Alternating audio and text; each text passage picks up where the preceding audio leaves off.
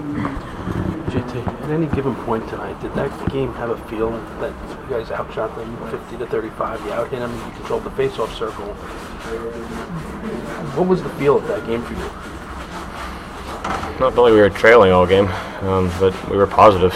We were, after each intermission, I think we were confident we were doing some good things on the ice. And anytime you can put 50 on a guy and he stops them all, I mean, that's good on him. But we probably got to find a way to get some greasy goals, and that's a game we needed, and it sucks, but got to move forward. I mean, this isn't a negative in any way. I think we can take some positives from this game, but it's a game where we needed 2 points, and they got the better of us.